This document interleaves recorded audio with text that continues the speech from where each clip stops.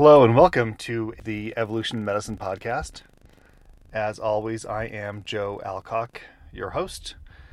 And for first-time listeners, I am an emergency physician at the University of New Mexico. I also teach evolutionary medicine at the UNM Department of Biology. For this week, we're going to talk about a recent journal article that was published in November of 2016. And a lot has happened since November of 2016. And I will mention that I took a break and went on two fantastic trips. One was to Japan, where I went to the Sendai City Hospital and helped train some of their trainees in emergency medicine. And learned some amazing things about the Japanese medical system that I can talk about briefly. I will just say that, when we think about how healthcare is delivered in the United States, and certainly in my home state of New Mexico, when I go to work, we see stabbings, lots of trauma, a fair amount of injuries that relate to alcohol abuse, a lot of people who come in with substance abuse problems that complicate and cause a huge number of health problems. And I would estimate that anywhere between 15 to 50% of patients that might be in the emergency room at any given time are there because of either alcohol or trauma related to our way of doing business here in the United States, or substance abuse. So if you could wave a magic wand, give everybody a primary care doctor so they can avoid coming into the ER. If you then got rid of 90% of illegal recreational drug use and eliminated some, over 50% of serious alcohol abuse, removed the potential for gun trauma, well, what you end up with is Japan. So when I went down to their ER, and I've got an image of this on my Twitter feed that I can also post on the blog, it was empty. There wasn't a single person in the Sendai City Hospital emergency department. And this was on a Friday night, where I'm sure at home there were hundreds of people in the crowding the pediatric and adult emergency department at my home institution at the University of New Mexico. So it really struck me that maybe my goal really should be to put myself out of business. And to do that, it's going to require some cultural change as well as health systems change, and maybe a few lessons from evolutionary medicine along the way. I also spent time in New Zealand visiting an emergency medicine friend of mine, Andy Brainerd, who has his own blog called The Sharp End, and he's also active in the FOAM community, and that is free open access medical education. Andy is about to embark on a sabbatical to Cape Town, South Africa, where he will be acquainted with more of the penetrating trauma kinds of things that we see back here in the United States. But in New Zealand, again, there's very little in the way of gun violence.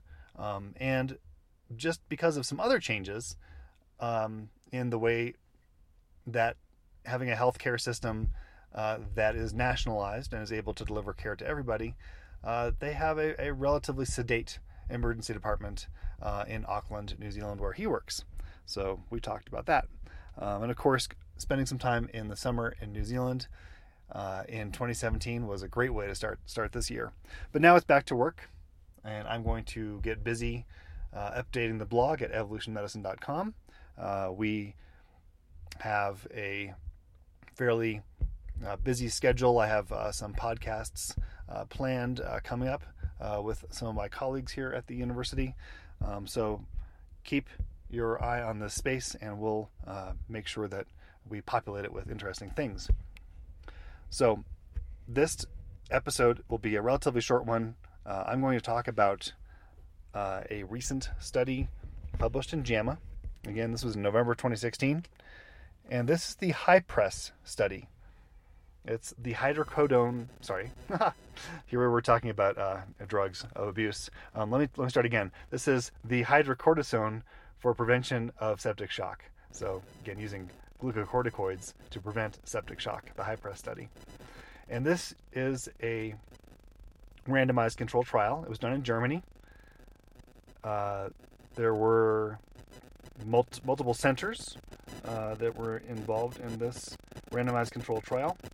They did 34 intensive care units, or what they call intermediate care units, in university and community hospitals in Germany.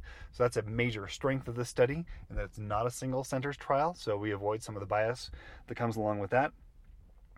And this study also benefited from enrolling 380 adult patients who had sepsis, severe sepsis, who they claimed were not in septic shock. So the idea was they wanted to know, if we take these patients that have a serious systemic infection and have some evidence of serious sepsis, can we make them better and prevent them from going into a decompensated shock or dying by giving them hydrocortisone? So this is not the first time this has been studied, and in fact, part of me, a decent part of me, is surprised that they even embarked on this study, because this has been looked at multiple times before, where we give hydrocortisone or glucocorticoids with the idea of tamping down the immune response to patients with serious infections and sepsis.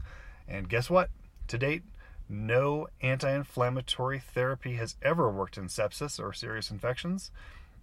This will come as no surprise to listeners of this blog. This is a theme that I keep returning to, but it's a theme that I return to because more and more research gets published that reinforces this idea. And I will call this the evolutionary medicine less is more category of topics for this blog and this podcast.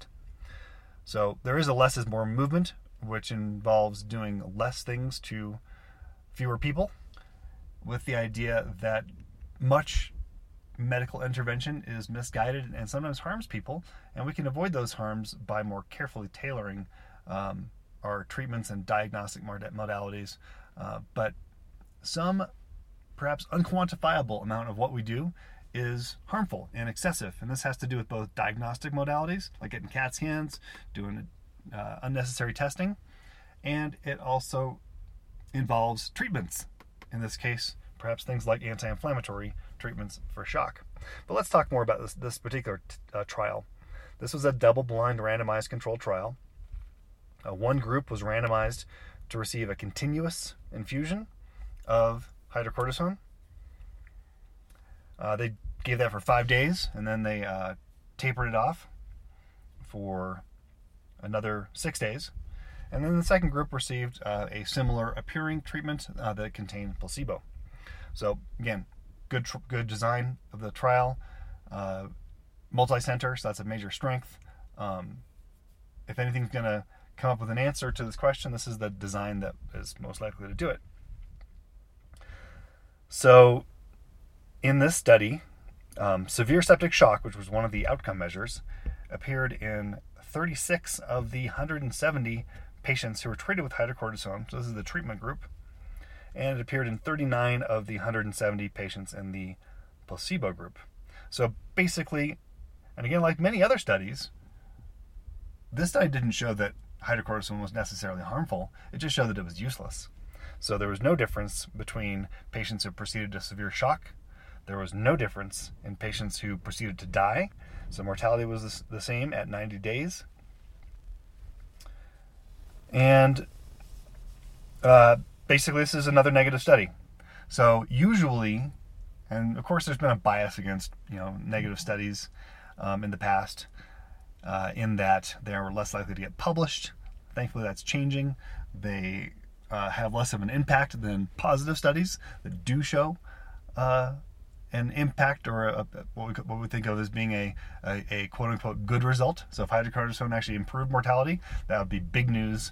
The investigators would be invited to speak at all sorts of conferences and be good for their careers, etc. So we do have these built-in biases towards positive results, but usually our reaction to negative results is just to forget.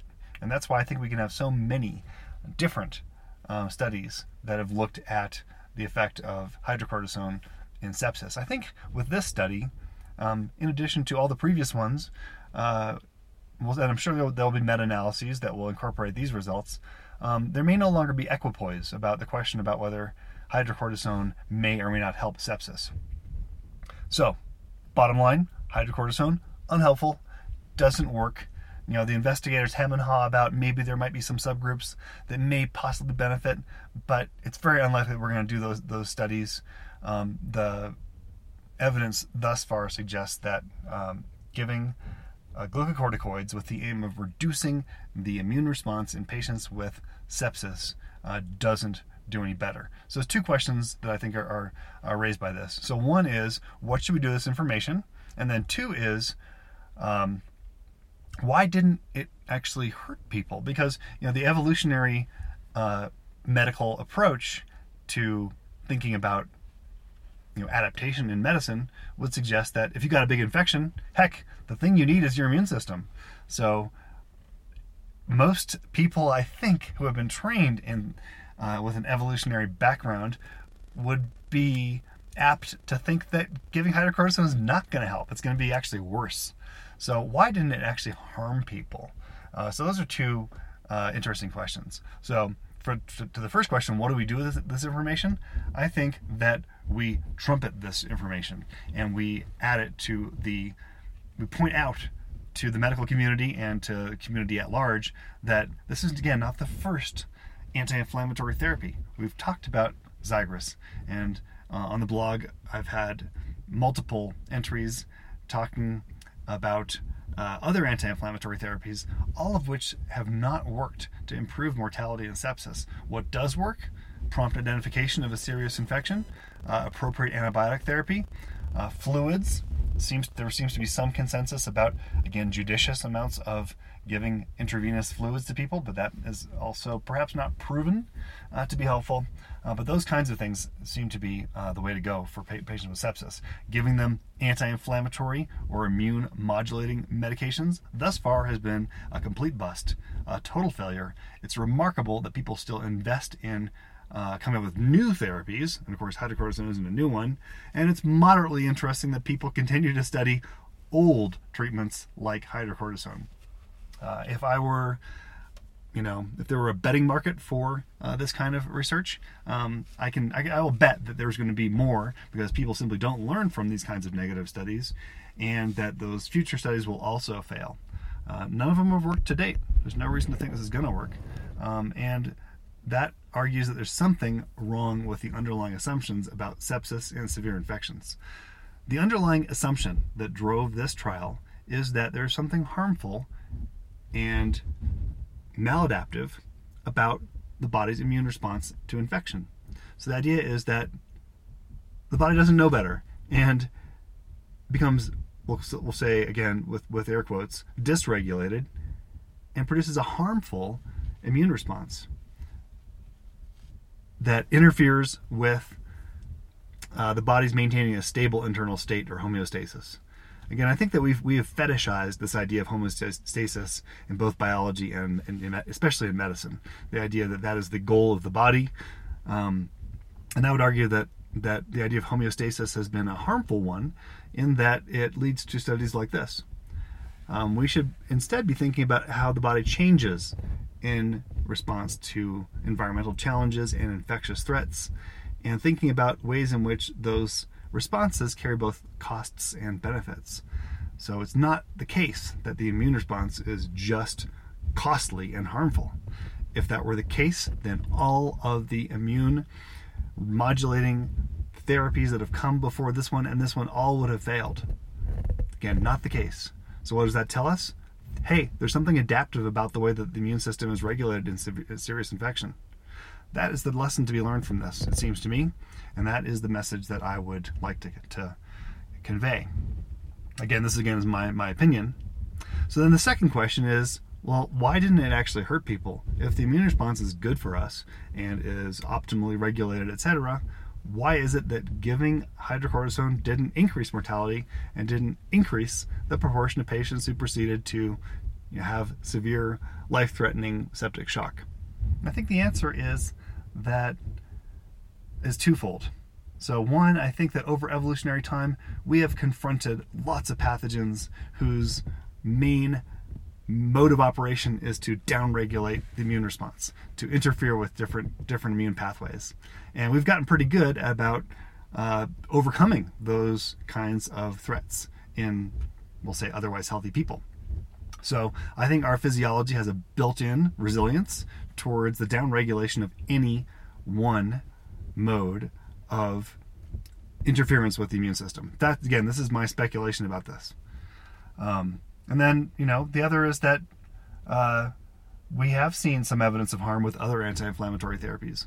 So I think in the universe of anti-inflammatory therapies, we would expect increased mortality overall. In one study, I think perhaps we can explain the absence of harm by this modality by the fact that we have built-in multiple inline parallel systems that attack infections in various ways, and interfering with any one of those, or even several of them, results in the upregulation of other pathways. So I think if we looked for those kinds of things, we'd see it. But it is a fact that many pathogens profit and have their ecological niche in terms of being virulent and causing harm to us. That way of life requires interfering with evolved anti-infection defenses. So this is not a new thing for us. The fact that we doctors are throwing some hydrocortisone at this population is not a novel phenomenon in terms of, if we look at the broad scope of evolution, our bodies have been coping with pathogens that have been trying to do the same thing for a long time. So that's my take on that.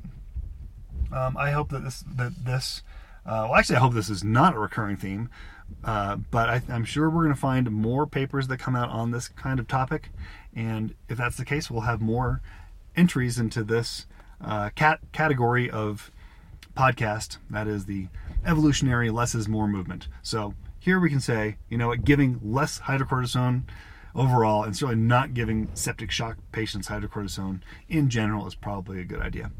And with that, I will sign off, and we'll talk again soon. Bye-bye.